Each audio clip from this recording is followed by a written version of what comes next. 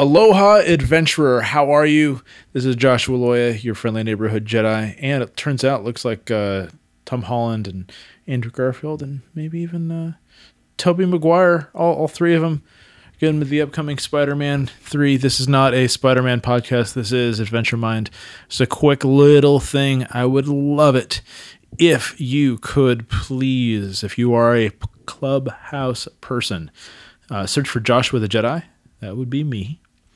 And, Joshua Loya, you're all this stuff I said before. And I want you to go ahead and look for Adventure Mind Movement. Yes, it's not just a podcast. It's a movement of people who are interested in doing difficult and scary things intentionally and magnifying the power of story. Let's do this thing. Come talk to me. Let's have some fun and some interesting conversations. And I can learn a little bit about you. All right. So please do this. So go to Clubhouse, download the app, mess around in there, and follow me, Joshua the Jedi, and follow the club, Adventure Mind Movement, and we can have some conversations together. And this week we got a cool guest. We'll go in a bunch of different directions. There's a lot of cool stories, and early in the episode, we have an interesting conversation about rats, and but we talk about all kinds of stuff. Simone Knego, yes, the K is not silent, is a really cool person. Has a lot of depth to her personality and does some neat stuff in the world, including, of course, climbing Mount Kilimanjaro and many other things. So, with all that being said, hey, please listen and enjoy this episode. Without further ado, Simone Knego.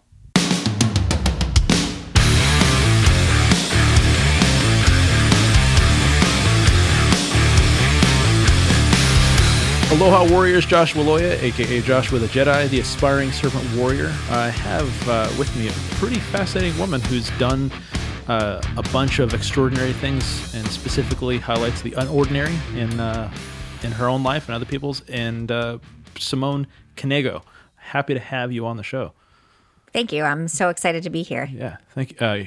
Awesome. I thought I knew how to pronounce your last name, and then I finally listened to a couple podcast interviews you had done. I was like, oh, got to fix that. The K is not silent. I got to make sure I get that right. You got it. I feel pretty good. So you've done a whole bunch of things, and I know that you've been asked about this before, but at some point I do want to hear about this. Tell me a little bit about yourself, and then I'll circle back to that question I had.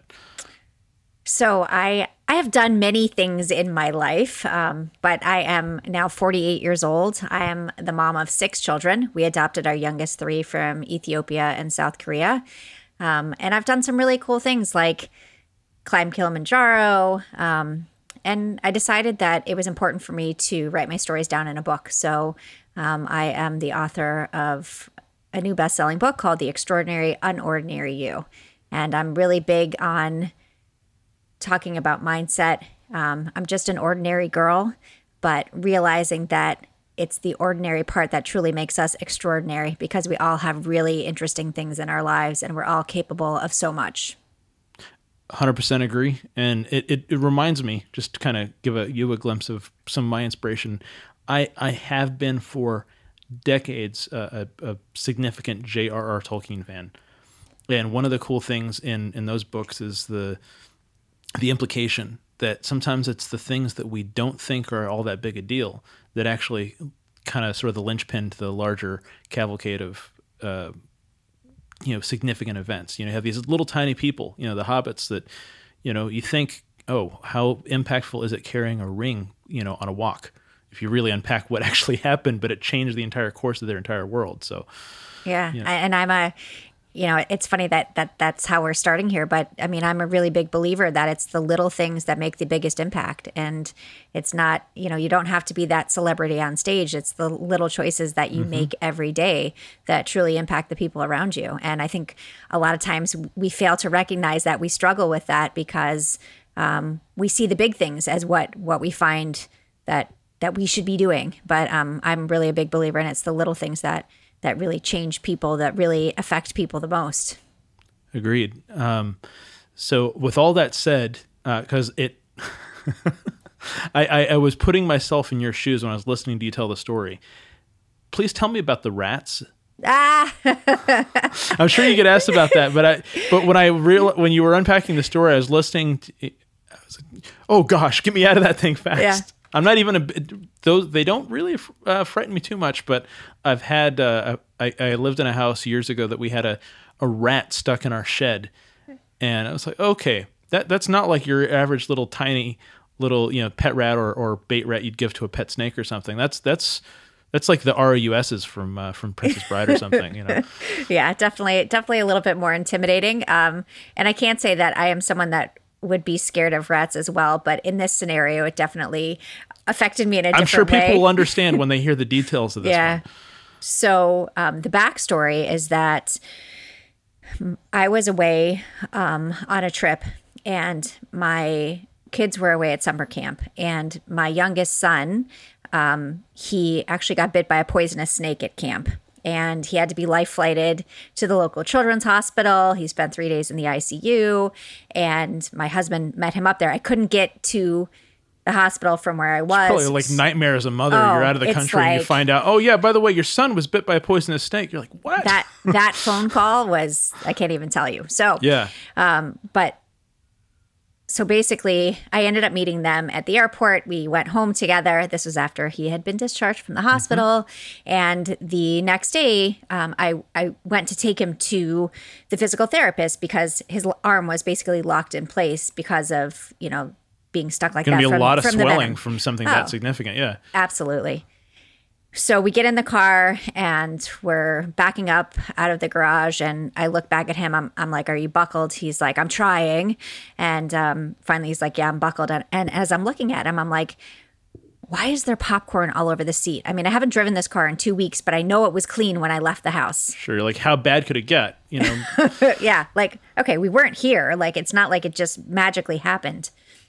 So I'm backing up and I'm thinking, something's not right. I look at him again and I'm like, I stop the car. I'm like, get out of the car. And he's like, what? I'm like, get out of the car.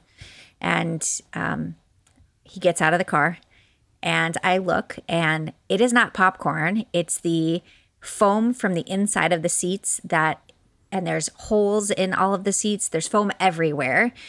There's rat shit everywhere. Yeah. And I was pretty much in shock. Like, okay, the entire car. And think about it, with 6 children, it's like a feast for rats. Oh, I'm sure there's all kinds of I don't know what it is because I don't have any children myself, but I have plenty of friends who do. In any kind of car like that, there's always at least a half-eaten Ziploc bag of Cheerios somewhere. Yeah, and pieces of Cheez-Its and Goldfish stuffed down in every nook and cranny. And the rat was in heaven, and definitely, or the family of rats. Yeah, I mean, it could have been a whole family. You're right. Might have had Mrs. Frisbee and the rats of in there. I actually think so. And so I ended up having to. At first, I had this positive attitude. Oh, really isn't a big deal. I'll call the pest control guy. And he came out and he's like, I'll put a couple of traps, but I think you need to call your insurance company. I was like, really? He's like, yeah. And then I start looking at it. I'm like, yeah, I should probably call the insurance company. And I called the insurance company and they said, oh, can you drive it to to our office so we can take a look at it? And I was like, hell no, I'm not driving it. Yeah, you don't know if something's hiding underneath. Inside, you're halfway down the road and all of a sudden you get a big old rat bite in your neck or something. Yeah, I'm like, I can just picture it jumping onto my head or something as I'm driving. And I'm so grossed out at this point. And I was like, I can't. Let me explain to you why I can't. If it jumps on me and I have an accident, that's going to be on you. And so they came and towed the car, and the insurance adjuster took a look at it and he goes, I have to tell you, I've never seen anything like this. And he said, I need a couple of days to figure out the costs. And he called me 2 days later and he's like, I can't make it work. We have to total your car. He's like, the rat chewed basically on every seat and there's no way to fix it. So, it's the first time in my life he's like, I've done this for 20 something years. I'm totaling a car because the rat ate your seats. Now, I could be the cynical guy and say, well, it's your fault for living in Florida, but I'm sure this could happen anywhere. Well, it is my fault for, letting kids eat in the car, I guess. But you know what? What are you going to do, though? Kids got to eat. And there's days we're late for school and they got to eat. And then, climbing into the back seat to find everything, whatever. And I think, the reason I like telling that story, it's important to say that, shit happens, right? And that it's not just, you know, things aren't, you know, always. It's not always your shit either. That was for sure this time. I think you said, at least in the relaying of the story that I heard, that they had like climbed through the engine block even. Yeah, they came in through the engine block. So, you know, I couldn't have done anything anyways. It didn't matter. Yeah. Like they were going to find their way into that feast no matter what I did. So, again, is what it is. You did your good deed by feeding a family of rats, I suppose. Yeah, I guess I should look at it that way. Sometimes it is how you frame it, but yeah. But I like that because you know people get this impression that you know you climb a mountain. I do absolutely want to hear that. And I love how, at least in a couple of the interviews that I heard, that you didn't always lead with you're climbing a mountain. That's a significant accomplishment. But I am curious though, and what I find so cool about that is your willingness to interweave the kind of day-to-day seemingly mundane or kind of just normal living in with your adventure experiences. And that drives home the point that not adventurers have real everyday moments too. Yeah, for sure. I mean, the majority of everybody's lives, right, are these everyday moments. And that's why they're so important, and so important to share not just the things that like are these, you know, accomplishments, but like the daily things that we struggle with, because to understand that we are not alone, that, you know, maybe I was the only, you know, van that this guy had to total because rats ate the seats, but, you know, still, you know, these are some of the things that happen to, you know, every day in our lives, you know. Well, and sometimes those little things, right? Like you'll have those moments where you meet somebody or have a cool conversation just waiting in line for your latte. Like, those are the things that stick with you. And, you know, like if life, I kind of decided maybe 5 years ago, whenever I kind of shifted my trajectory, is I didn't want to I was okay with having a difficult life, but I didn't want to have a boring life. Yeah. I mean, I agree.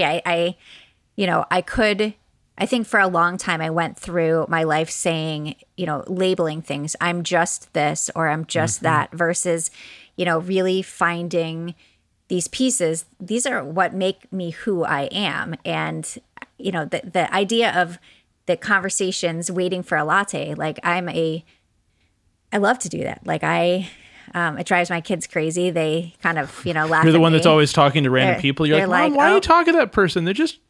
Didn't you say don't talk to strangers? I'm like, okay, I'm an adult. I can do this. It's okay. But I do, like I sit down on a plane and, you know, strike up a conversation. You got to figure it out. You got to kind of like see, do they want to have a conversation? But some of the most interesting things I've learned about people and things that have changed the way I see things really have been because of conversations with people I would have never met if they wouldn't have, or if I wouldn't have struck up a conversation. And I think that's so important, that the value of conversation, the value of hearing what people have to say and truly listening. Agreed. And kind of to that end, I mean, unpacking another part of your story, is you had a pretty, by the limited research I did and you know, the conversations I heard, you had a pretty good start to life, pretty safe, what a lot of people might even envy in terms of an upbringing, at least the parts that they expect that are there. You know, you had parents and you had a pretty good solid education. Obviously you worked for it, but, you know, pretty safe job as a master's degree in public accounting. And, you know, you could not have to worry. You know, your husband's a neurosurgeon, so you're pretty well set, and yet you decided you wanted to have something a little different. Was it a single event or sort of a culmination of things that made you kind of shift the way you lived your life? Definitely a culmination. Actually, my husband and I were just talking about that tonight, in that for him, how refreshing it was that I was kind of never satisfied with what I was doing in my life. Like I kind of always wanted to contribute more. I always wanted to do something else. And, you know, for me, looking back, it was because I struggled with my self-worth. And it might sound ridiculous because, yes, I had great parents. You know, they were great role models. But I never felt like I was doing enough. I never felt like I couldn't figure out what I was meant to be in my own mind. Right. And so it was really what I wanted to be. What did I want to be, right? There's all these things, these external pressures that tell us, well, you should be doing this or you should be doing that. But is that, really what I wanted to do?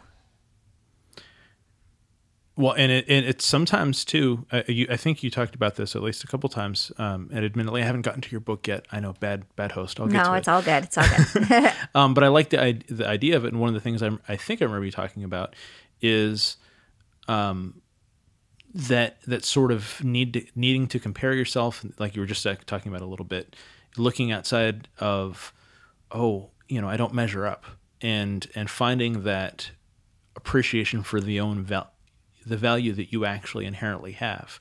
That just because what you're doing isn't the same as somebody else, that doesn't mean that it doesn't have significance or a reason to still exist and to grow and become, kind of blossom, go through its own metamorphosis process and into its full form.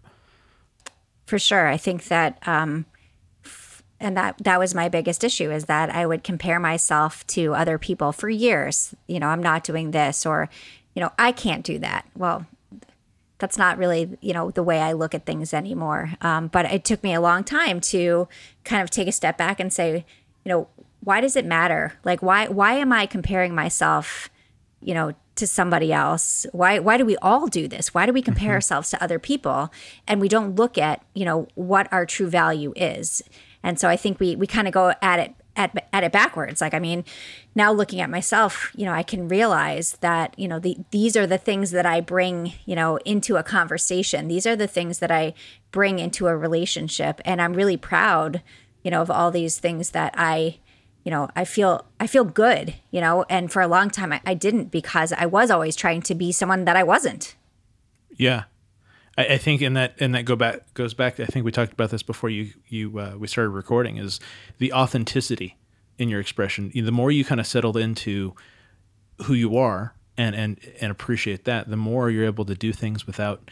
It kind of removes the block a little bit. You're able to be more authentically yourselves, and you're able to actually do more. And maybe it's not the same thing as what other people do, but you're able to.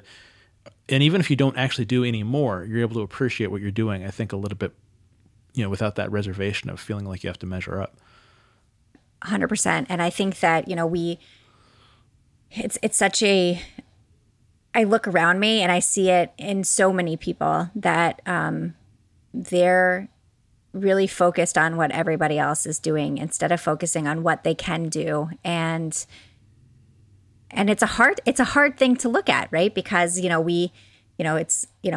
I have curly hair. I wanted straight hair my whole life, I've struggled with weight. I wanted to be, so skinny my entire life. Like, okay, these are ridiculous things. Like, what do I bring? What is my intrinsic value? And the authenticity part, I think, is so important, and that's why I think it's important that we don't just talk about like all these, things that we think are amazing. We talk about everything, all the parts of us, like the things that we struggle with, because again, then you get to a point where people realize that they're not alone in their struggles. And I don't think there's a bigger impact that you can make than, having someone understand that they are not alone. It's huge. It's absolutely huge. Connectedness, especially right now, like we all need that at the moment. There's a lot of aspects of you, so I'm trying to figure out where to go. So, without short of anything else, what was the motivation behind the Mount Kilimanjaro thing? Just because, that is notable for sure. Yeah. It's a good place to start. Yeah. And I think the most notable is that I'm not a climber. I have gone camping a few times. But again, it goes back to like, it's really the mindset piece, realizing what you're capable of, and, taking a step back and saying, okay, if I do this, what steps do I need to take to get to that point? And so basically we had a friend of ours who climbed it the year before, and he asked my husband if he was interested. And again, it's always about perspective in stories. And my perspective is my husband said, 1, 2, 3, no, thank you, call Simone. His perspective is, that would never be something I want to do.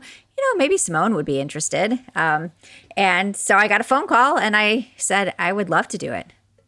And it wasn't something that was a bucket list item. But when I was presented with it, I was like, this is a combination of, a mental and physical challenge and philanthropy. I'm in. And so what was the cause, actually? I'm curious, because I know there was a fundraising effort, but I don't think I caught the context there. Yeah, it was for the Livestrong Foundation. Oh, that's right. That's right. I remember that now that and they've done a lot of good. I know they get, connected to the Lance Armstrong thing, but he still worked his butt off. I think he gets a lot of unnecessary shade for some of his conduct, but I think the Livestrong Foundation, they've done a lot of pretty awesome stuff over the years. Yeah, they really have. And, I think one of the most interesting, the most impactful parts of that trip for me were, I was climbing with people who were cancer survivors, people who were climbing in honor of family or friends who were either had passed from cancer or were in the middle of treatment. And, we were really all there for the same reasons. Overall, cool. Obviously different pieces. Sure, everybody's story is different, but there was a common thread of appreciation. It's always helpful when you do something difficult to have that. When we're talking about the importance of connection with other human beings, the being able to have that common effort probably made it much more personally powerful for you, I'm sure, than if you had just gone, just to go. Totally. It really, to kind of have that thread between us, that, common bond, the reason that we were there. And it kind of made us stronger as a team just from the beginning. It really was, a piece like, okay, we are here for this reason. And then figuring out, okay, how are we going to tackle this? 16 strangers, how are we moving forward with this? And again, a really big piece of an exercise in leadership of, forget just doing a team meeting with 16 people, but climbing a mountain with 16 people that you don't know how they react to different situations. Sure. And stress and like altitude sickness and fatigue and cold and. Yeah. And I'm a Florida girl. So, you like your heat, right? Yeah, I like my heat. Actually, the cold to me was actually, invigorating, except for at night when you had to go to the bathroom. And that was like a really tough thing. Yeah. Getting motivated to get out of the tent and you're like, oh, why is this happening to me again? Yeah, I've been camping, but never camping in like snow. I don't know how cold it gets once you get closer to the peak there, but camping when it's cold and that in the middle of the night need to slip out is not a fun one. Yeah. And getting your hiking boots on and trying not to having to worry about snakes or venomous bugs or anything on top of that. Yeah, I was. Was that a concern out there too? Was there much in the way of that?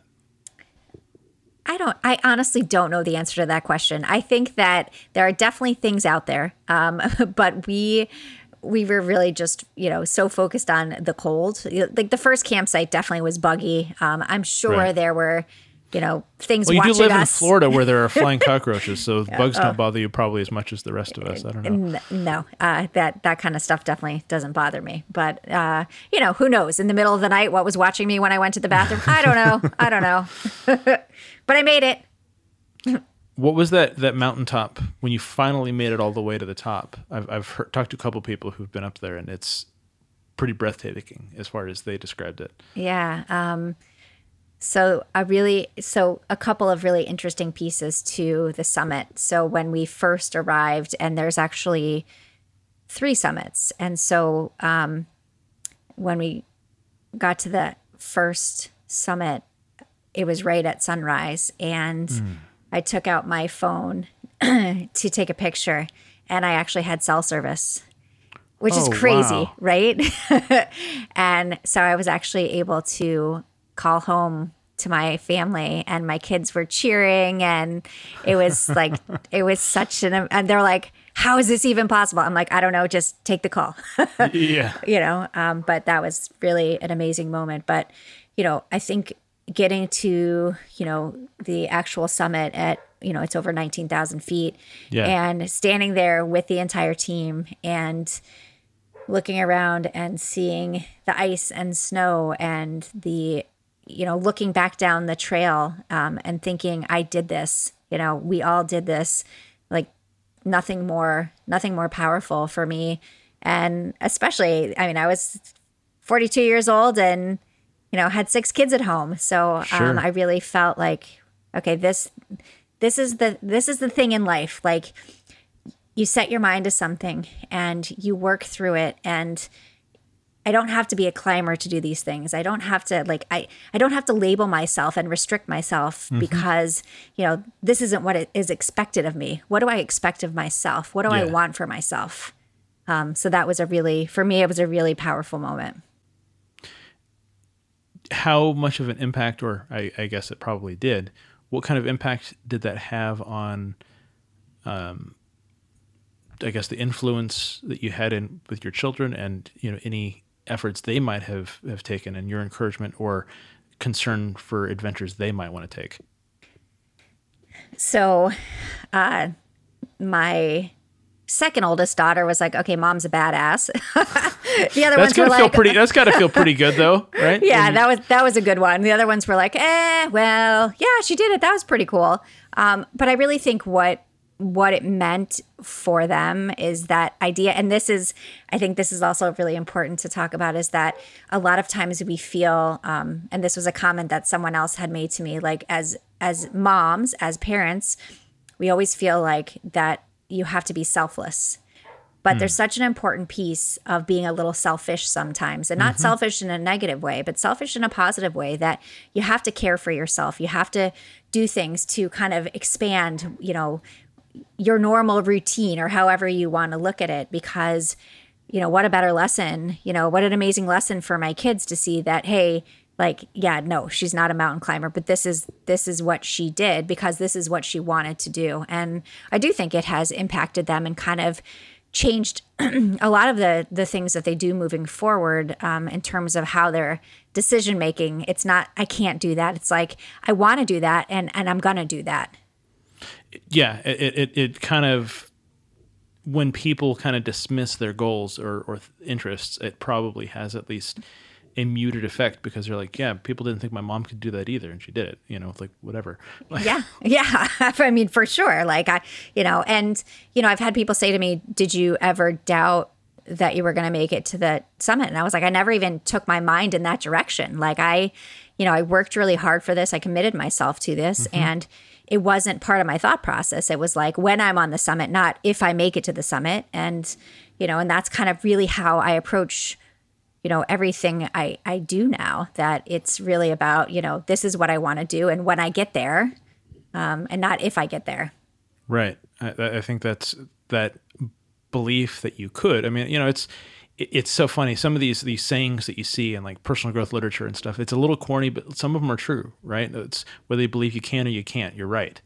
It obviously does require effort. It's not like it's just going to magically come. I know people like to manifest things all the time, but when you finally get right down to it, the part of that that's really true is that in order to succeed, you must believe it's possible.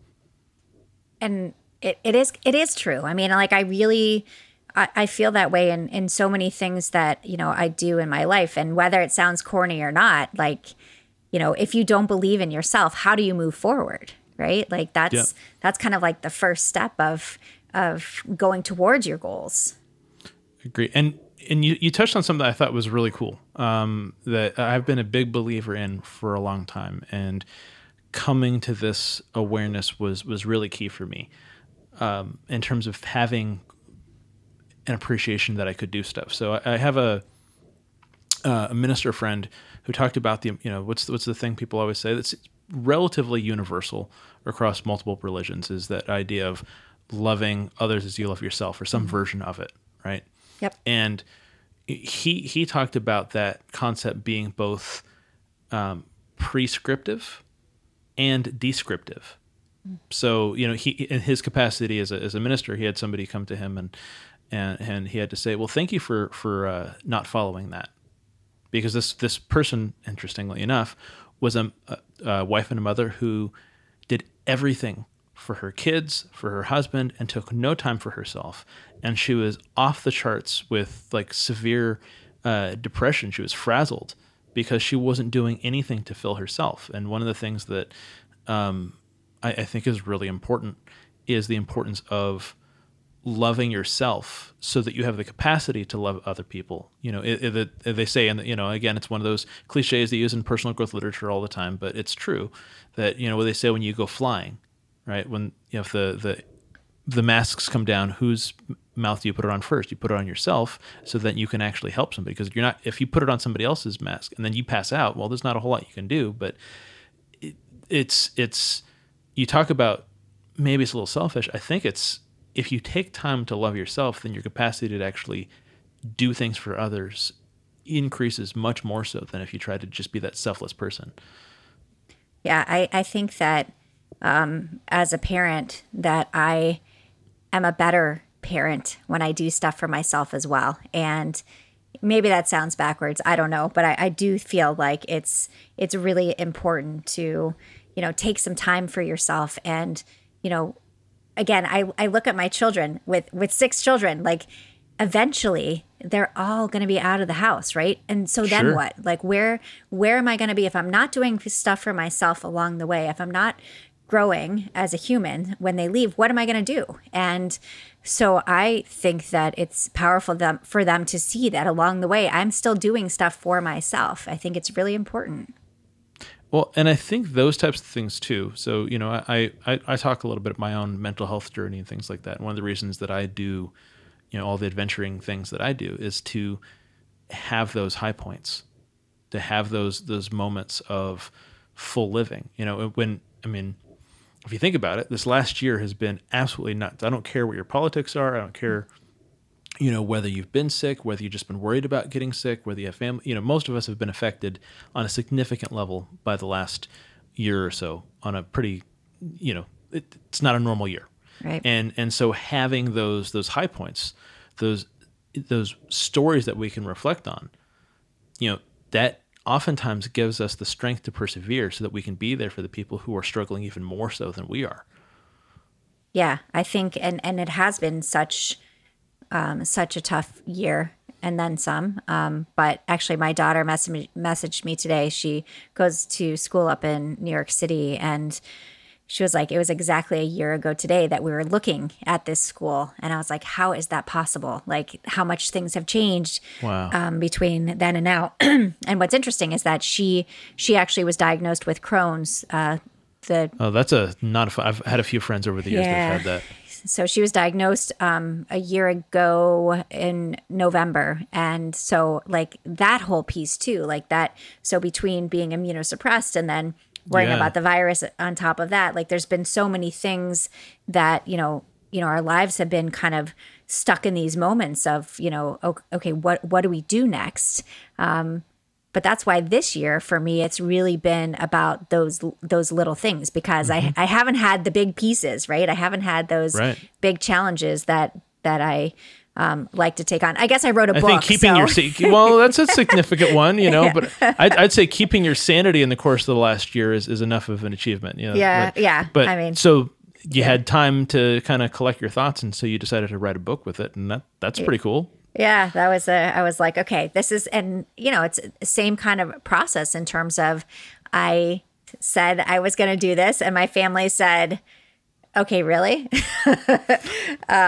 And actually, my youngest daughter said, because I kind of gave them the ideas that I had for the book, and my youngest daughter said, well, can you not write about me? And I'm like, okay, so I'm going to write about my 5 favorite children and not you. I was like, no, that's not going to happen. I was like, all of these stories are important, you know, to the fabric of our family and to really showing kind of, you know, the things that, you know, we've gone through and hopefully inspiring other people to realize that, you know, what they're capable of. And so this year, other than writing the book, has really been focused on these little moments, like really reaching out to other people and checking on other people and really kind of, you know, taking time to take a step back and say, you know, what's truly important. That's really cool that you, because again, it was going through it myself. There were periods where I struggled, and thankfully, we started this podcast pretty early on into all this, and so that allowed us to. It gave me a little bit more of a focus. But creating for you, taking that, because a lot of people could just kind of shut down, and there's plenty of stuff to do. Just watch stuff, try to keep your sanity, and pack on a couple extra pounds or whatever. I get why people do that. And the fact that you decided to, instead of letting your circumstances that you could not control define you, you decided to live life, more purposely.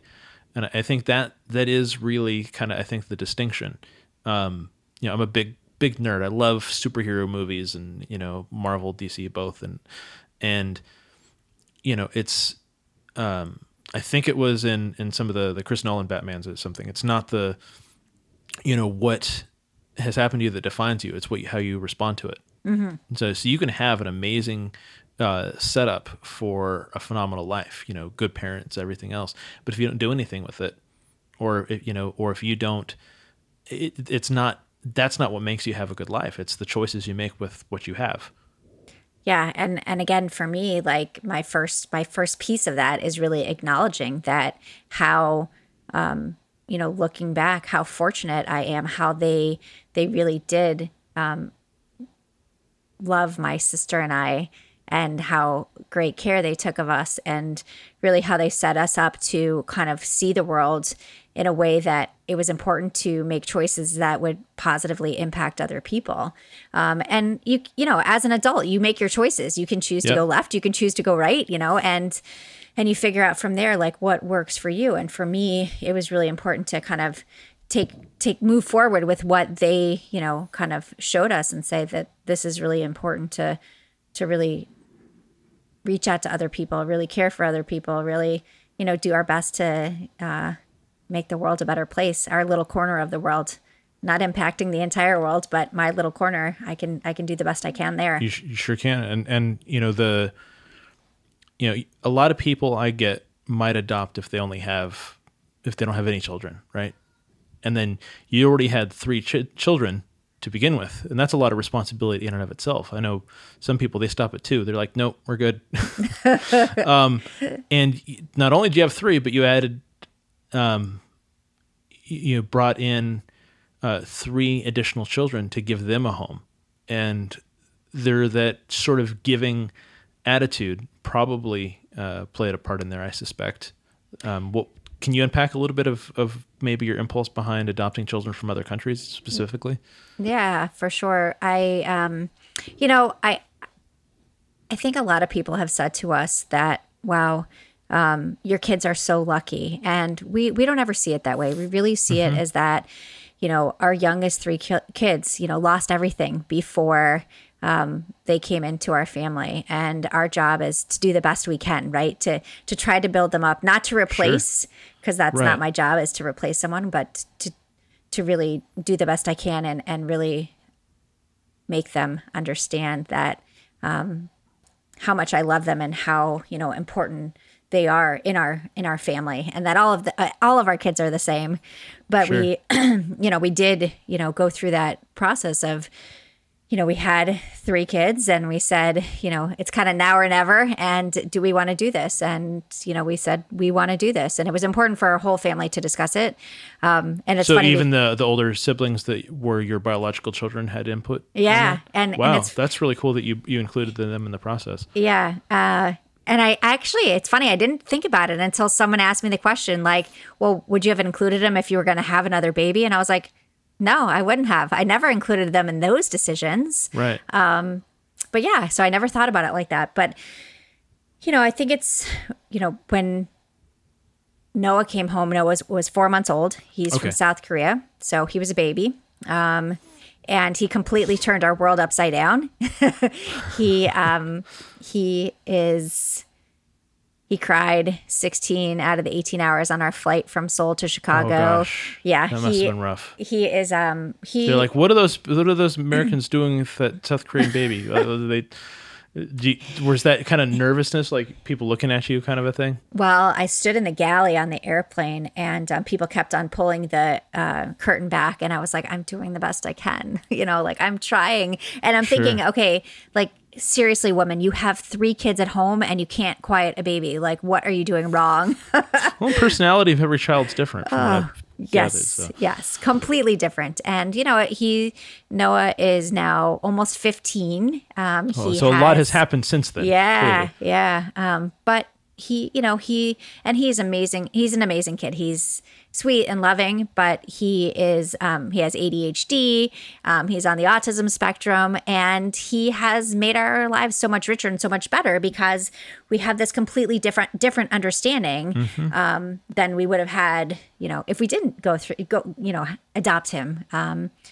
And then we said, okay, life isn't chaotic enough. Let's do this again. And we adopted Ari from Ethiopia, and he was actually 4.5 years old. Okay, wow. So he had some history prior, yeah. Yeah.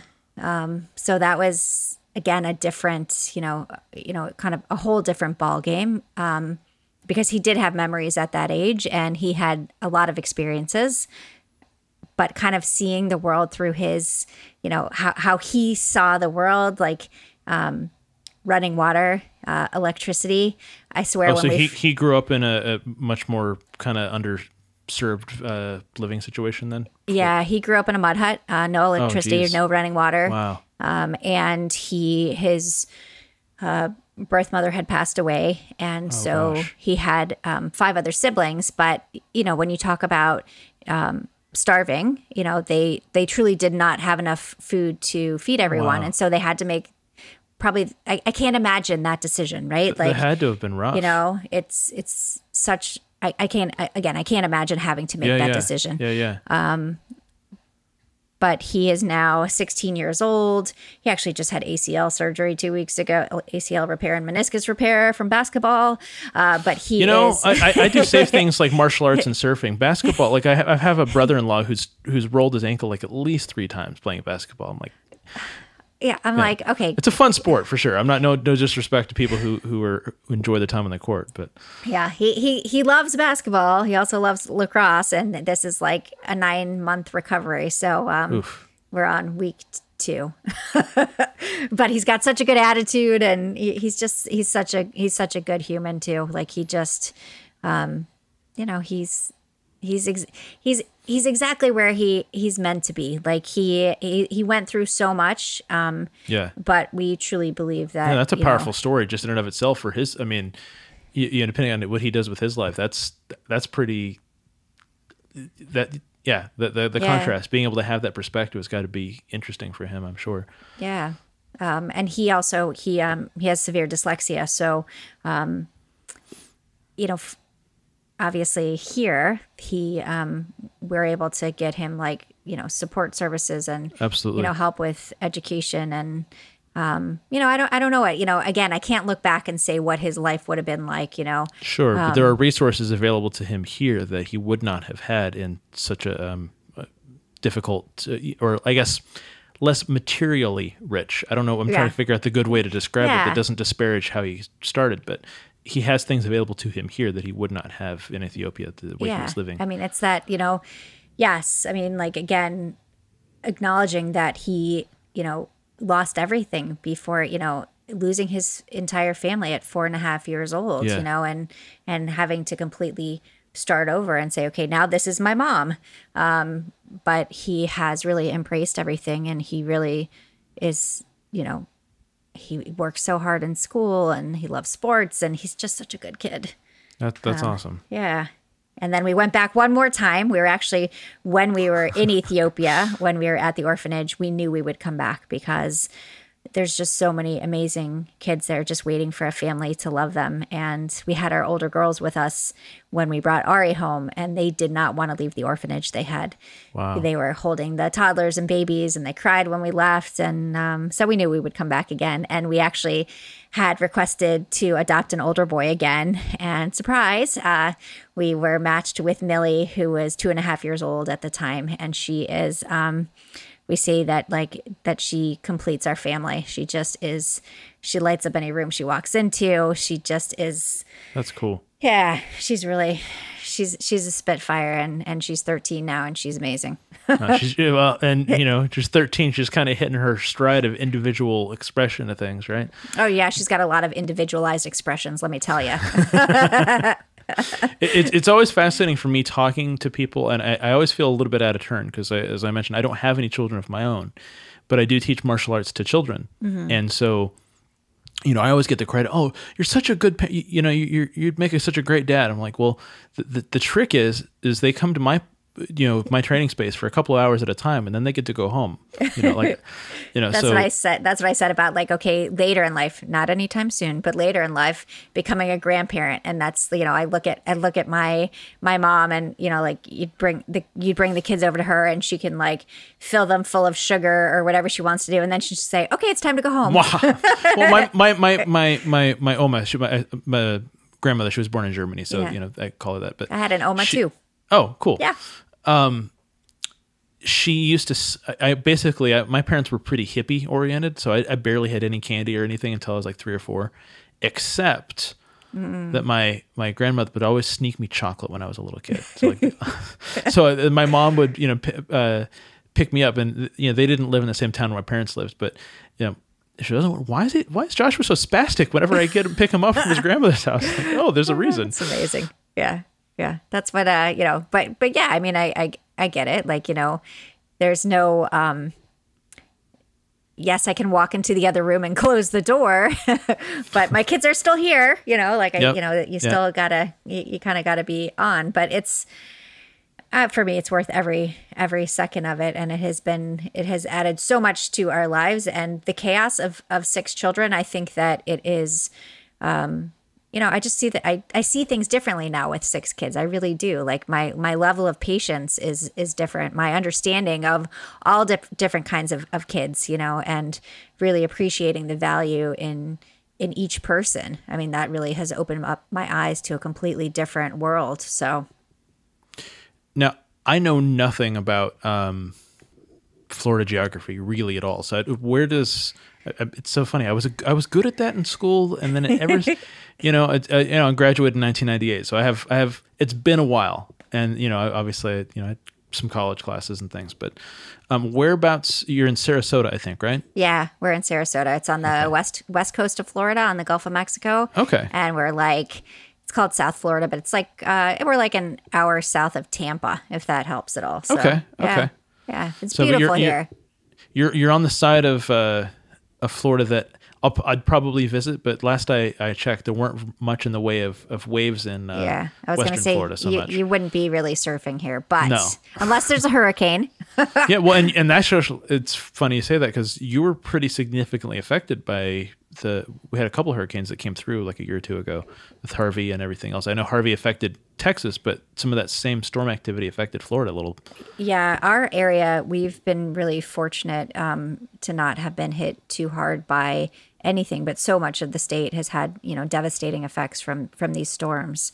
But yeah, so for us, we've had to evacuate and those kinds of things, but fortunately we've come home to most things being intact. It's always a plus, right? When you come home and you're the worst thing that, you're like, well, after the rats, I'm good. Right? Yeah. Well, there's lots of stories like that, but yes, we feel free if any that come to mind, actually, just since you mentioned it. I have a really funny story about my daughter, if that's okay. Yeah, go for it. Yeah, please. And fair game. Yeah. So we went to Italy for my best friend's wedding, and we brought this was back when we had 3 kids. And so we brought the 3 kids with us, and Olivia had been really sick. And so she was in the hospital, and, she had a virus. Oh, that's got to be strange to be in. Well, this was before we got there. So she was not in a hospital in Italy. Okay. Because that would have been kind of, okay, gotcha. I have another story like that too, but. Yeah, by all means. Yeah. But we got, so she got discharged, and we left that night for Italy. And, so she definitely wasn't feeling great for a lot of the trip, but she was a trooper. Multiple hour flight just after fresh out of the hospital not have been a fun experience. She was a trooper. But so there was one day during the during our time at the place that we were staying that my friends set up a wine tasting, and obviously with 3 kids, like, okay, one parent goes to the wine tasting, one parent takes the kids. And my husband's like, oh, I'll take the kids. It's fine. I'm like, oh, good, because I like wine. So I'm going to go to the wine tasting. And so he decided to take the kids into San Gimignano, into the city that was near where we were staying. They get there, and of course, as soon as they get there, Olivia has to go to the bathroom. And so they actually went with my best friend's dad. So him, my husband, and the 3 kids. And so they get to the bathroom area, and they didn't really realize how it worked. She's standing there, and she's like, I have to go. So the door opens. A woman walks out, and it's an electric door. Olivia runs in. And at that point is when they realize that, wait, you can't just run into the bathroom. The door closes, the wash system goes on. Oh, no. Oh, yeah. She got a complete wash. So she's in there screaming. They can't open the door. They can't do anything. So the way it's supposed to work is you put your coin in, the door opens, you go to the bathroom, you come out, the door closes, it goes through a wash cycle, and then it's ready for the next person. So that's probably not a bad way to implement things here after post-coronavirus stuff. You just have to warn people that that's how it works. So she got the full wash down and traumatized. She actually wrote one of her college essays about it because it is still like so in her mind. I would have. Wow. Yeah. I don't think I'd enjoy that. Yeah. And so my favorite part of the story is that they get home. So, okay, they get her all cleaned up, and they, walk around, and they get back to the house for the night. And the whole day, I guess she was complaining about her feet hurting. And my husband's like, just suck it up. You're fine. Like, we're not walking that far. So they get back to the villa, and my friend's father looks down and says, hey, Rob, she had her shoes on the wrong feet the entire day. Oh, jeez. Okay, so we are all human, right? Like, shit happens. Like, this is what happens. Like, you try your sometimes best. Shit happens, and then you get sprayed with the remnants of it because you're inside the wash toilet. Yeah, so that was that's probably one of my wow favorite stories of ridiculousness that kind of happens. Sounds like she's adjusted accordingly. She's able to write about it for college essays. So yeah, I was like, what a great story. I mean, that's perfect for a college essay. So absolutely. You said there was another one though about being in the hospital in Italy or another foreign country. Yeah, this was a hard one that we when we got there. Actually, it was the same trip. We the first night we were there, we wanted to keep the kids up. And again, we were really focused on Olivia because since she had been sick, like, it was like, okay, is she okay? Is she okay?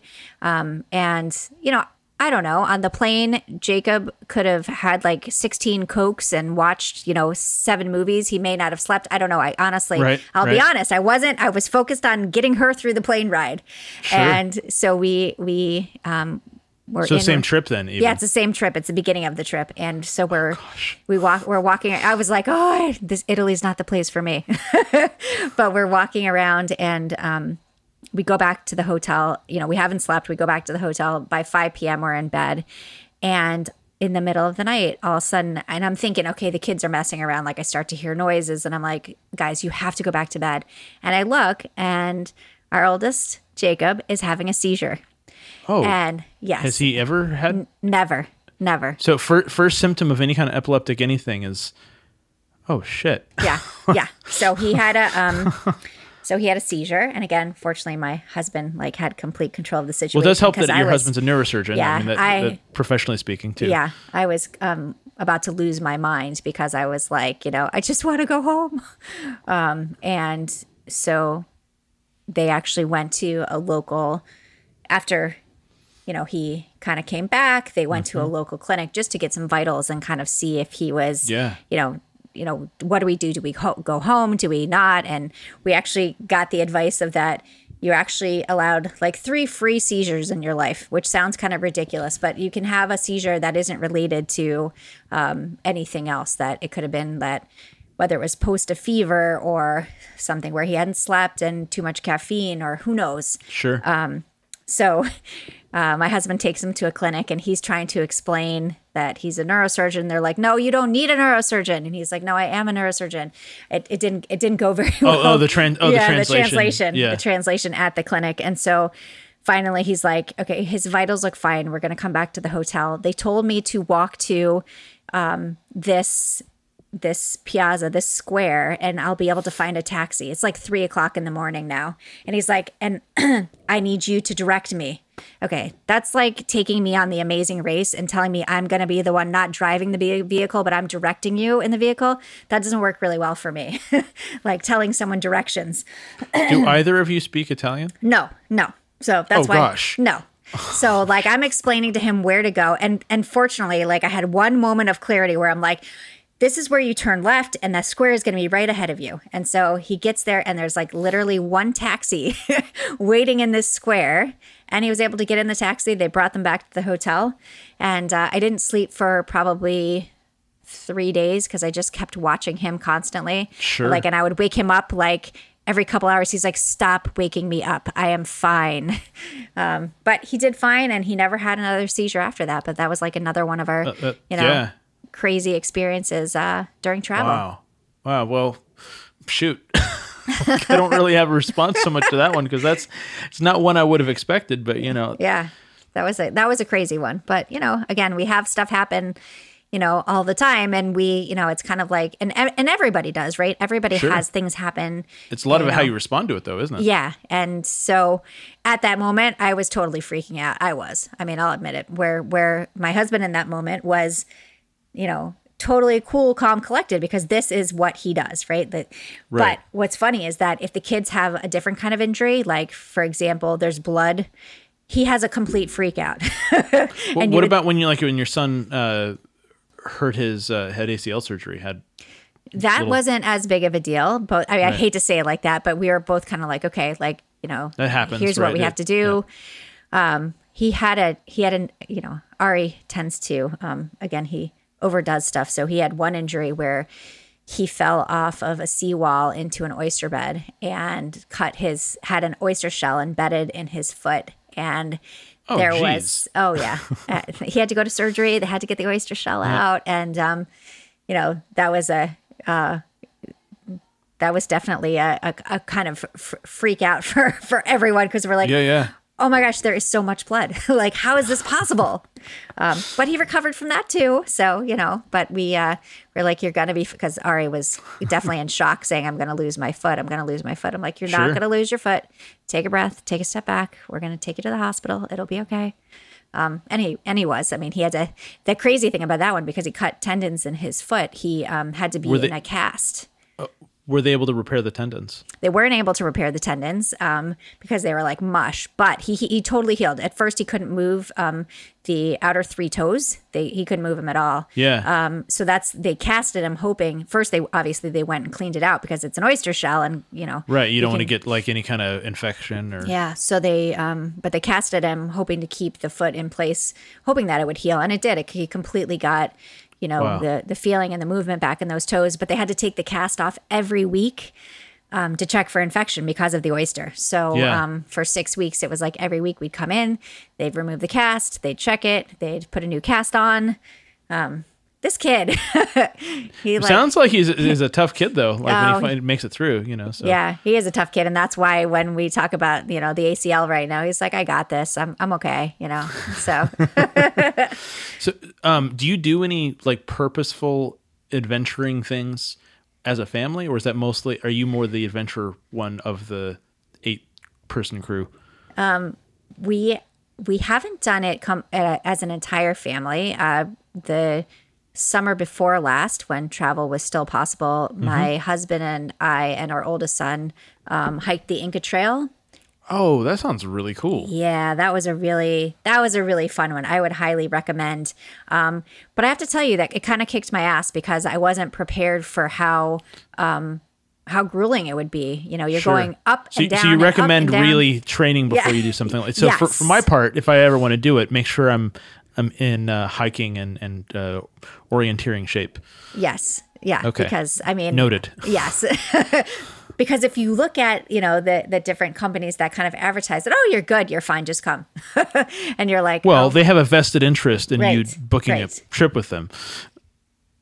And it was actually, we weren't, actually, we had scheduled the trip and then we weren't planning on going because my dad was very sick and he had actually, he passed away a month and a half before the trip. And my mom said, you have to go. Like, you have to go. Like, he would be disappointed if you didn't go. So was it in some respects a purposeful tribute to him when you went, or? Yeah, for sure. I mean, for me, it was really, and that's why, again, it was a challenge because I was not in shape for it. But it was kind of like, I'm going to complete it because, I was thinking about him the entire time, and that he was like, and he did say before, he passed away, that you have to go. And my mom was like, you have to go. Okay. Like, so he was aware that he might not make it through before your trip. Yeah. Okay. Yeah. So, which is always, that was it was a really tough time. But honestly, that hike was kind of like a moment of, standing, at Machu Picchu, like seeing this again, same kind of thing, that this accomplishment, even though, I wasn't as prepared as I should have been to tackle something like this, but I definitely kind of made my way through it and finished. And again, looking back, thinking this was a really important moment for me, really taking it on even when I wasn't really ready for it. But mentally, it was completely the right thing to do because it kind of, led me down a different path moving forward. So. Well, see, that's at least 4 continents you've been to. Have you had any trips to Australia or any of the Far East? So I have not been to Australia. It is definitely, it's funny because my daughter, who is 18, the only place, she has one continent left. You can guess what it is. So right. It's like the battle, and I haven't been to Australia yet. So I'm like, okay, so I have 2 left, and I have a feeling she'll beat me. She loves to travel too. So. Well, that's cool. Hey, set the powerful positive example. Then they'll so, and you've done some harrowing physical things besides. I mean, I think I was reading you ran at least 1 marathon, right? Yeah, I actually had knee surgery. I don't even know how many years ago now. It all kind of runs together, but I was doing triathlons at the time, and I basically had it in my mind that I just needed to get my knee cleaned out. Like, I had some I had synovitis, so they just were going to go in and clean out the knee. And then, of course, I got a complication, and it was in a straight brace for 9 months, and that kind of never went the way I thought it was going to. So it's a long rehab process after that, I'm sure. Yeah, and so even after the knee, I said I want to do a marathon, even if I have to walk it. I walked it. It was the longest walk ever. Sure. But again, one of those kinds of things where I got to the end and said, okay, I'm so glad I did this, because now I know, like, again, I'm capable of this. Like, don't stop myself. Like, don't say I can't do this. I want to do this, so therefore I'm going to do this. Yeah, I think sometimes it's funny too, because I've been doing the surfing thing for a little while, and sometimes it's not a matter of whether or not I do ridiculously well. It's just a matter of getting out there and actually challenging myself and experiencing the reward of doing something that was hard. I'm a big believer in doing difficult and scary things on purpose, right? There's that often thing. It's a theme in Jewish scripture, at least that I've read. There's a lot of overlap in my background. And what's the exhortation? For people to be strong and courageous. Well, you don't get strong by not doing anything difficult, and you don't encourage. That's not just not being afraid. That's about doing things that are scary.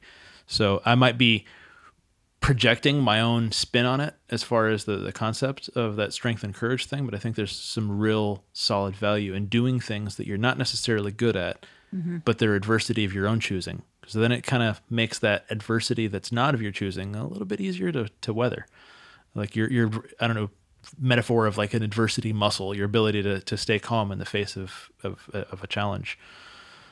Yeah. And I think that, really looking at, challenges like that, in that I'm not competing against anyone else. I'm not even thinking about it in that realm. I'm competing against myself. I'm, kind of showing myself what I'm capable of. And, maybe if I was competitive and in a sport, I used to, ride just dressage. And so obviously when that's another layer of your background. See? Yeah. There's lots of layers. I used to ride dressage. Actually, when the youngest three were little, I would bring them to the barn with me and put them in a playpen while I rode. And, when I would finish, they got so used to everything because I would drag them around everywhere. But I loved that. And then after my knee surgery, I just couldn't do the riding anymore. And even like the things like Kilimanjaro, like coming down the mountain, my knee was so swollen, Inca Trail, I was like, hobbling by the end, but I wasn't going to give up. I was going to keep going through. Sure. You talked about some other adventures that you, at least in a couple of the interviews that I've heard, and there are more adventures that you would like to try. What are some of the things that you would like to, once it's a little bit more responsible and safe to do all the things again? One of the things I haven't done that I do want to do is I want to go skydiving. And totally recommend it. Okay. There's nothing like hearing birds underneath your feet. Okay, that's a good one. So that's something that I want to do.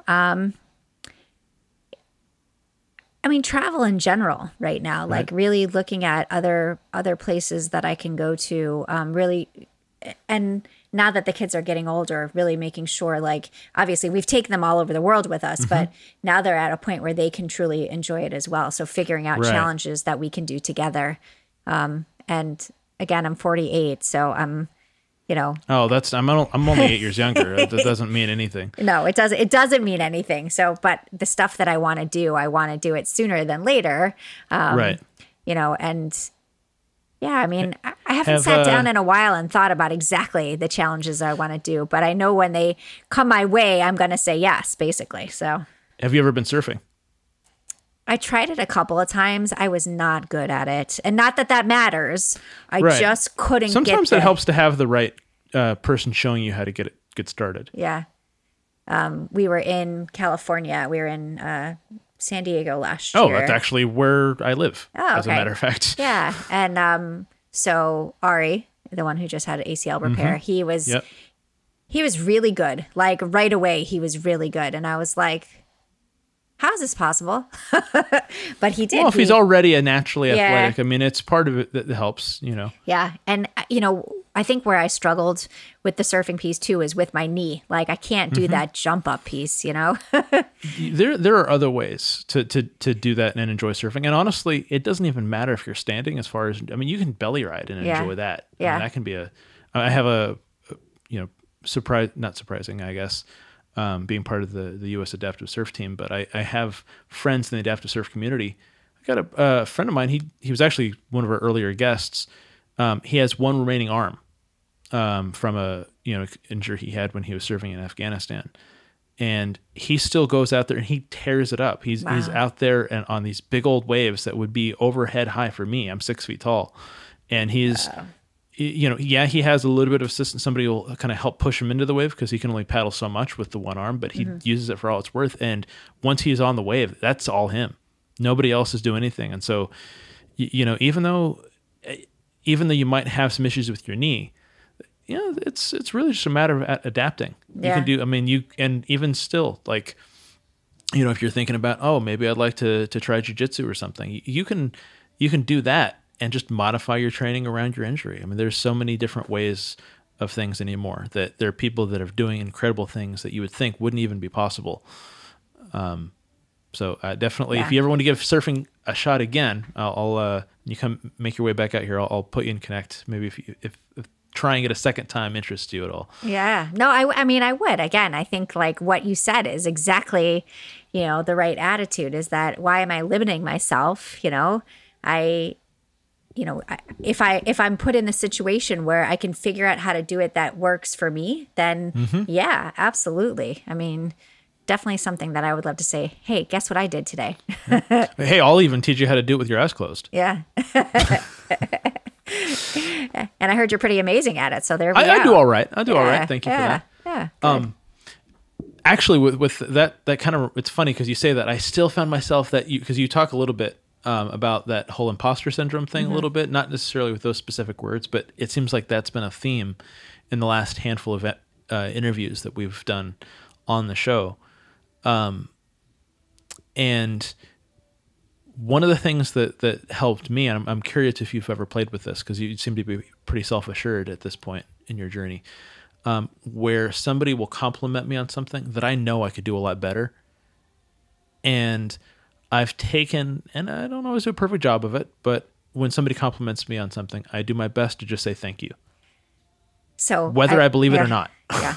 I have learned to say thank you because I can be too hard on myself, right? So, someone will say, oh, that was great. And I'm like, in my head, I'm like, well, not the best I've done, but thank you. So, and I take away the beginning part because, they're going out of their way to say something to me that, and thank you. Like, I appreciate that. But it is sometimes, and I still no matter where you are in your life, there are these struggles that still come forward and that you have to work on all of the time. Just because all of a sudden I say okay, I've got this, I got this today. Maybe tomorrow I'm going to struggle with this, and that's okay. Just moving forward and kind of saying to myself, okay, you didn't think you did so great on that one yesterday, and learn from it. Move forward, move on, and always say thank you because people are going out of their way to kind of, give you feedback and make you feel good. And they're taking the time. So that's really important. Yeah, it's funny as we're recording, I'm focusing on everything you're saying, and I don't know if it's coming through. I live in a townhouse. We have thin-ish walls and parts, and I can totally hear my neighbor's music. I don't know if that's coming through. No, I can't hear anything. I can't hear anything. See, this is how we're in it for the love of the game. Yeah. But in that powerful thing for you, I think, at least certainly for me, in terms of saying thank you, it allows me to own what was good about what they thanked me for. Right.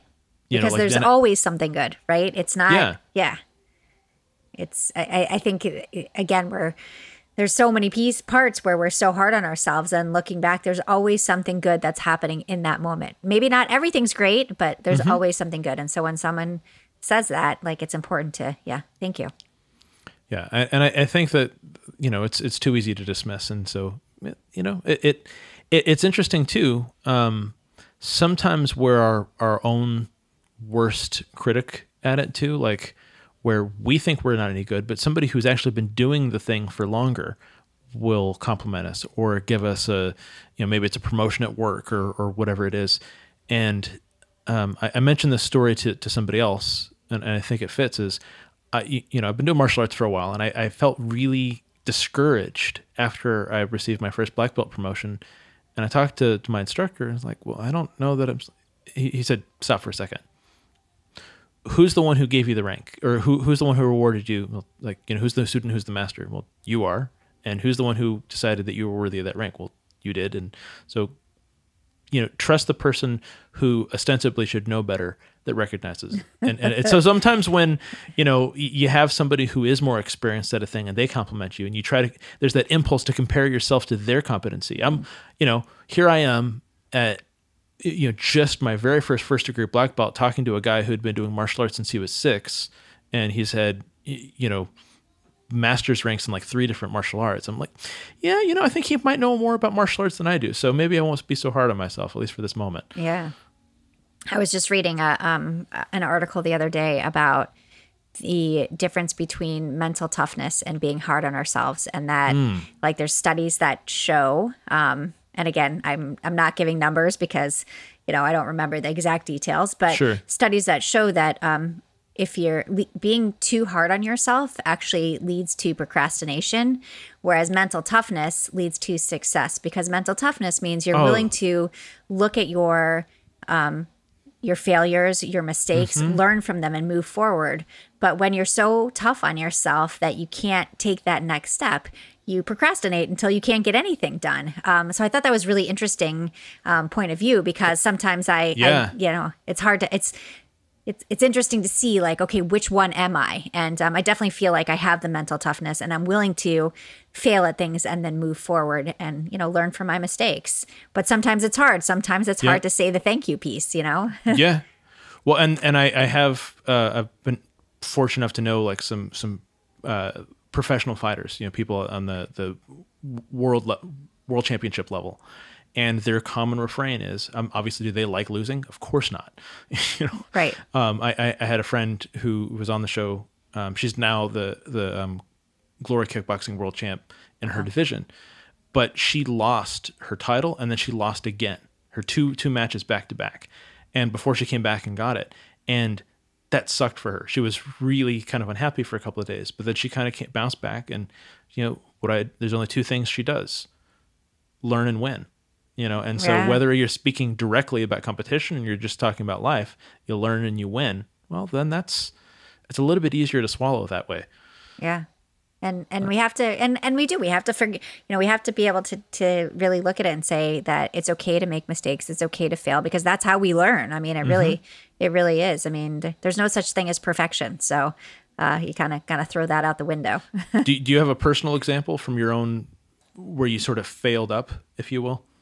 I probably have lots of examples. Well, any that come to mind, where failure it was a challenge and then you kind of bounce back or whatever, something like that. Yeah, I mean, even this book writing journey or speaking journey, I've applied for things and gotten rejected, and and I could have taken it to really said, oh, see, I'm not worthy of this. I can't do this, but it only makes me work harder on the next speech and the next pitch. And so I think, and I think it makes me stronger, right? Like looking back and saying, yeah, you didn't get accepted, for that. It's not because, you're bad at what you're doing. It's that you weren't what they were looking for in that moment, and now figure out how to, adjust what you were saying to make the next pitch even better. So that seems to be working right now. Yeah, one of my most favorite books on writing, regardless of genre. I don't know if you ever read Stephen King's On Writing. I recommend it, even if you're not a horror fan at all. And one of the things he talks about when he was first started, hopefully I'm remembering this and not attributing it to him when it's somebody else, but as I remember it, he used to, send out short stories and things to get published in various magazines, and he got rejection letter after rejection letter. And he used to tack them onto this nail that he had in his wall in his in the room where he did his writing. And eventually got so big that he basically got out a railroad spike, put that on the wall, and started attaching all of the rejection letters. And he would just look at that. And for him, the stack of rejection notices that he got motivated him to write more. Now, I would say that's mental toughness, because when you have the word, artists, anytime you create anything, whether it's a memoir or whether it's, my case when I do stand up or anything like that, you have that moment where you're like, I'm an artist and I want response for what I created, but I can't be too sensitive when people don't like it. And it's a really weird dichotomy. Yeah, it is. And actually, that's a really great story. And I will definitely look at that book because I have not read it. But, really, realizing that, that it is okay. These things are okay. Like that failure is part of this, process. And, it's part of the process of life. And if you gave up every time that it didn't go the way you thought it was going to go, then you wouldn't move forward at all. Agreed. I know that you have limited time, but I would like to, if you don't mind, you've done a lot of work to help Jewish people in the diaspora specifically. You've done some work with kind of connecting, the Jewish people to Israel and having the connection to be able to even maybe go. Maybe you can unpack some of the work that you do there. I would really appreciate hearing about that. Yeah, sure. So I do, I'm very involved in the Jewish Federation. In 2018, I was the chair of National Young Leadership for the Jewish Federations of North America, which is like their premier leadership program. And for me, that was such a great experience because really being able to be I was part of the organization for 6 years, but being able to lead it, it's like 350 young leaders from all over North America, and kind of doing the leadership training piece, but also one of the things we do each year is we take missions around the world. And so I've been to places like India, Azerbaijan, Turkey, Ethiopia, and really Morocco, and kind of seeing the Jewish world in different places. And I think it's really important to kind of really see the globe, see, Sure. What's happening around the world, and really kind of helping wherever we can. And what I love about the Jewish Federation is that it's really, focusing on tikkun olam, which is repairing the world. And it's not just repairing the Jewish world, it's repairing the world, and understanding that we have an obligation as humans to help other humans. So I've been really involved in that, actually. So I grew up Jewish. My husband did not grow up Jewish. And I'll tell one story if that's okay. Tell us whatever stories you care to. You don't have to edit yourself at all. We're good. We went on a trip in 2011.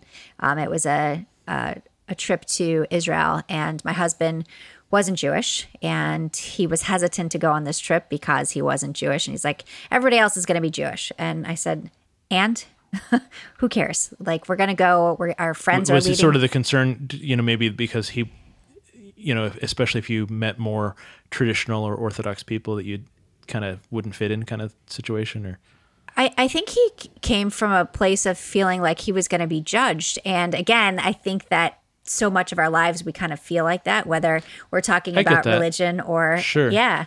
And I was like, people are not even going to ask you. Okay, let's just move. They'll probably just assume that he's Jewish. Right. I was like, it's not even going to be a discussion. Like, our friends are leading the trip. Let's go. And reluctantly, he said, okay, fine, let's go. But honestly, both of us had such an amazing experience on this trip, met people we would have never met in any other realm, saw, programs that the Federation supports, throughout Israel. And, it was the first time that my husband really felt like he was part of a community. Everybody was so nice. And it's really cool. Yeah, we sat down at the end of the trip to kind of discuss like our favorite parts, the most impactful parts for us. And he told his whole story about how he's not Jewish and how he, it's the first time that he felt like he was part of something, and he really fell in love with this community. And he said when we get home, he wants to start his conversion process. So. Wow. So after 20 years of marriage, and again, it was never a discussion between us because It was like, be you, right? Like, if this is who you are, be you. And so he did. We got home and he worked with the rabbi for a year, and he actually converted right before our oldest daughter's bat mitzvah. So he actually became, that's really cool. Yeah, he became a bar mitzvah at her bat mitzvah. He became a bar mitzvah at her bat mitzvah. So it was really emotional experience. Yeah. So that's beautiful that you have that. And more, I mean, it sounds like it wasn't an issue prior, but that the more cohesion within the culture of your family has got to be pretty neat. We're a unified front. And you know what? Sorry, I just watched The Life of Brian recently, so all I can think of is the Jewish People's Republic Front, People's Front of Judea, all that.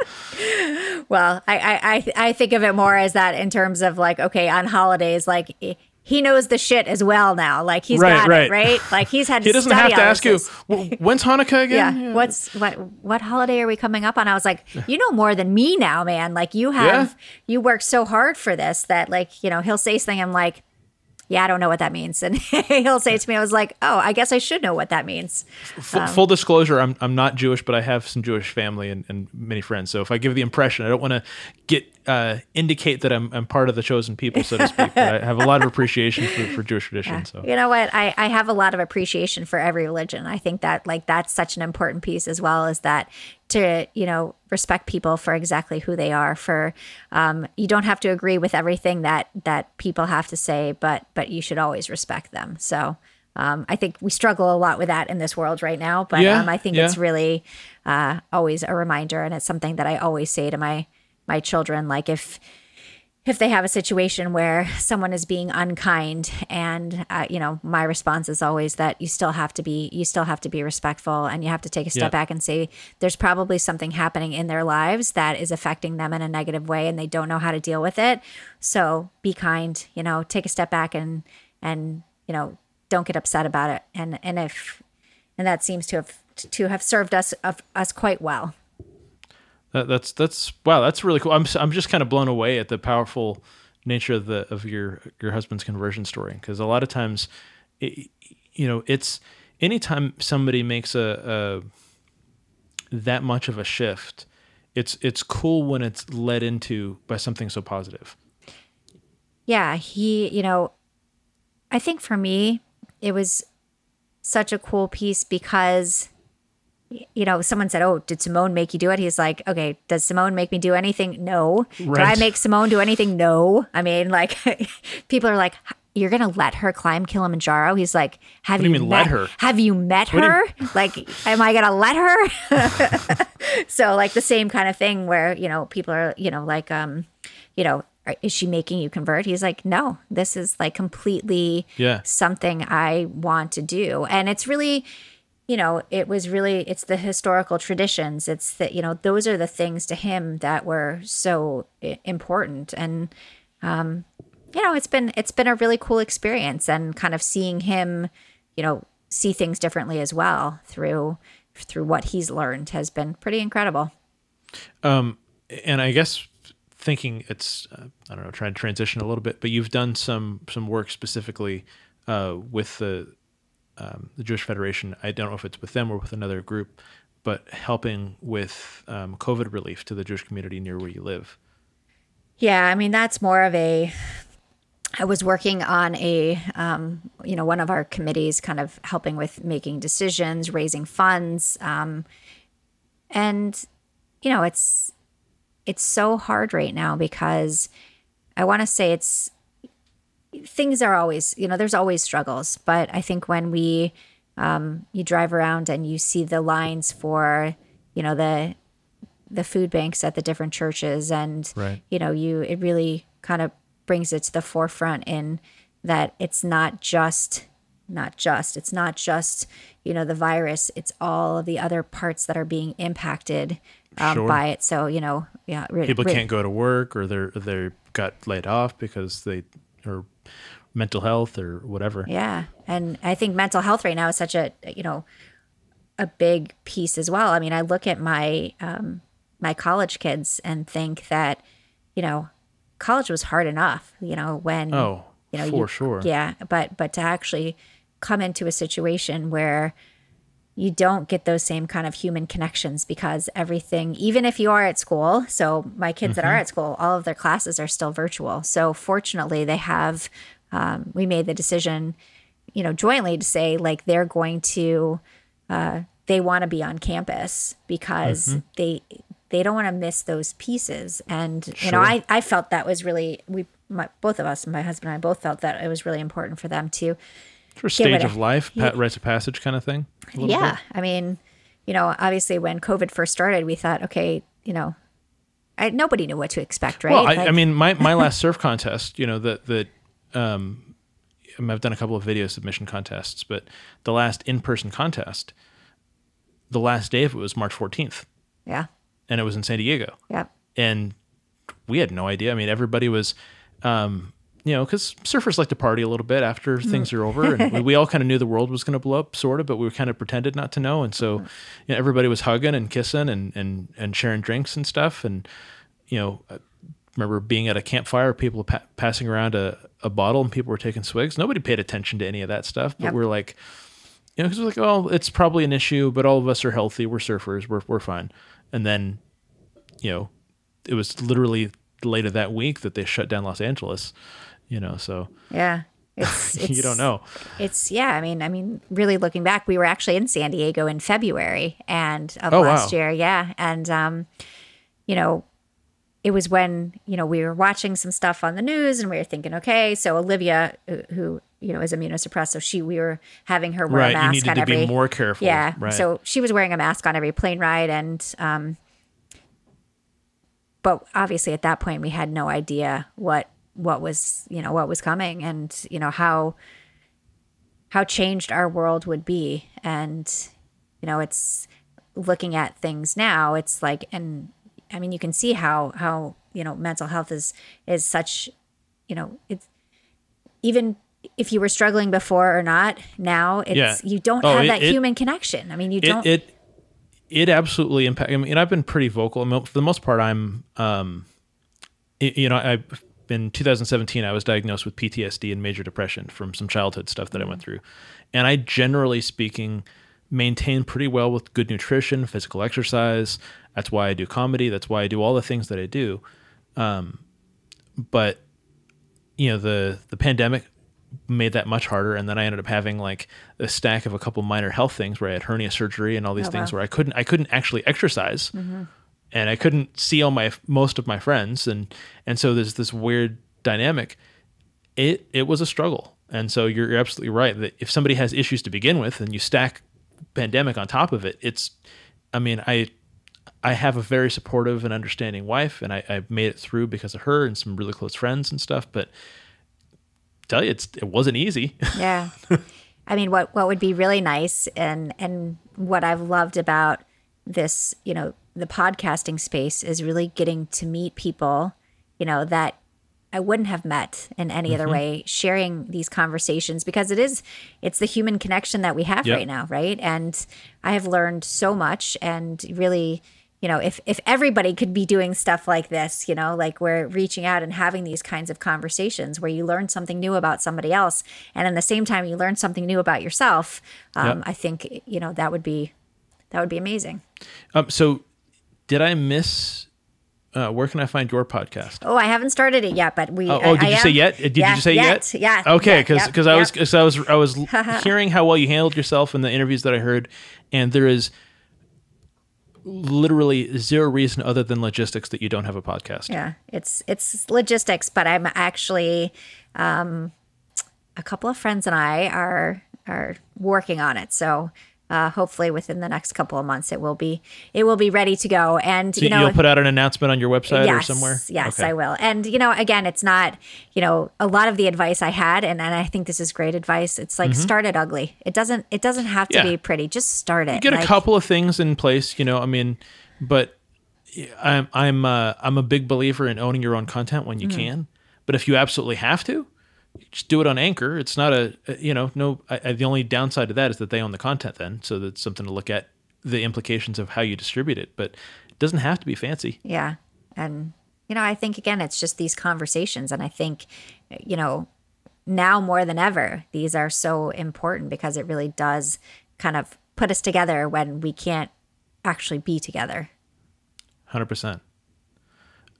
Simone, this has absolutely been way more than I expected. Even I figured, we'll talk about the mountain stuff, and then I did more research, and just the conversation has been super cool as far as the little twists and turns and stuff. Is there anything that we didn't actually touch on that you want to make sure we expand on it? Because I know you're doing some fundraising efforts and some things all the time, so. I think that pretty much covers it. I mean, I could talk for 16 more hours, but Well, I mean, it's, just because you're a guest once doesn't mean you can't be a guest a second time to come back and talk about your podcast. Yeah, that would be a lot of fun, actually. Once that gets going, I'll definitely send you a message and say, hey, want to hear what I'm doing? Yeah, gladly. I actually would definitely want to check it out when you get it rolling. Thank you. Thank you. But thank you so much for coming on. What are the places and the things to remember if somebody wants to learn more, buy your book, etc.? So you can check out my website, SimoneKnego.com. I am the only Simone Knego in the world. Even if you spell it wrong, I think you'll find me. But it's Knego. I'm author Simone Knego on Instagram. I'm on Facebook. And one thing I really want to say is that if you have something to say, reach out to me. Like, I love these kinds of conversations. If someone wants to talk to me, shoot me an email. Let's have a conversation, because I think, again, my thing is when I talk about my life, if I can impact one person, then I feel that I've done my job. So if you want to talk to me, just reach out. I would love to have a conversation. Beautiful. I think that's a great way to end it. For everyone listening, adventure is a state of mind. How you live it is up to you.